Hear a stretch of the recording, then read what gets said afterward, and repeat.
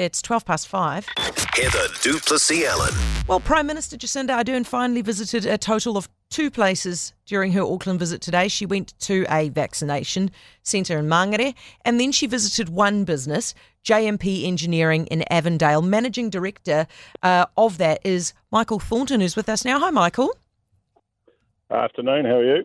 Yeah, I'm well, thank you. Lucky you. How did you get chosen as the business?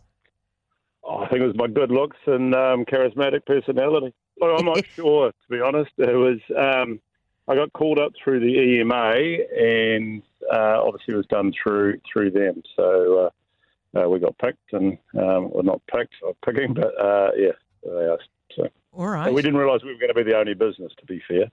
What did you say to the Prime Minister? Because I understand that you were reasonably forthright. I probably was. I was just honest, to be honest. I did say to them up front that, we're not really, we're not big Labor supporters, but we've got a business to run. We're an exporter, and our problem is not and isn't what Auckland is facing or New Zealand, but we've got our own set of issues. And they were still happy to come and talk. So I said to it, about the whole MIQ, how it's been managed, and how do you run a business, an exporting business, where our staff have to travel, but we've got no way of getting them home? So that was most of what the conversations were about. And what was the Prime Minister's response?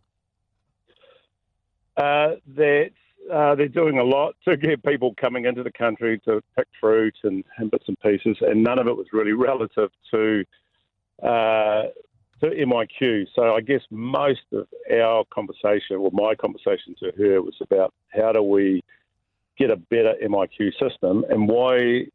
I mean, everyone's got a story, so everyone's got a dying nan. Everyone wants to come home to see their parents.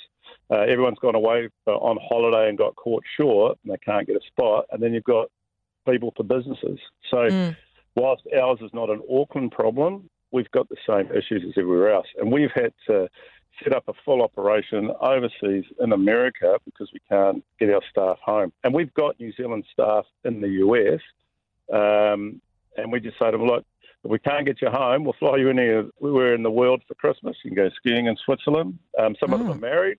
Some of them don't want to come home and see their wives. But look, at the end of the day, it's one of those things. So, Michael, we just got to do what we can.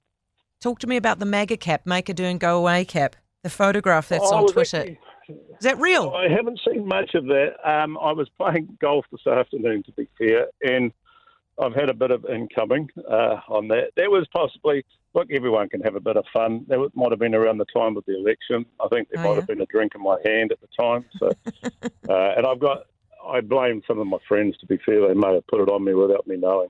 It's good. No, have some friends to blame for all those things, Michael. Thanks very much. Appreciate it. Michael Thornton, Managing Director at JMP Engineering, the one business that the Prime Minister visited.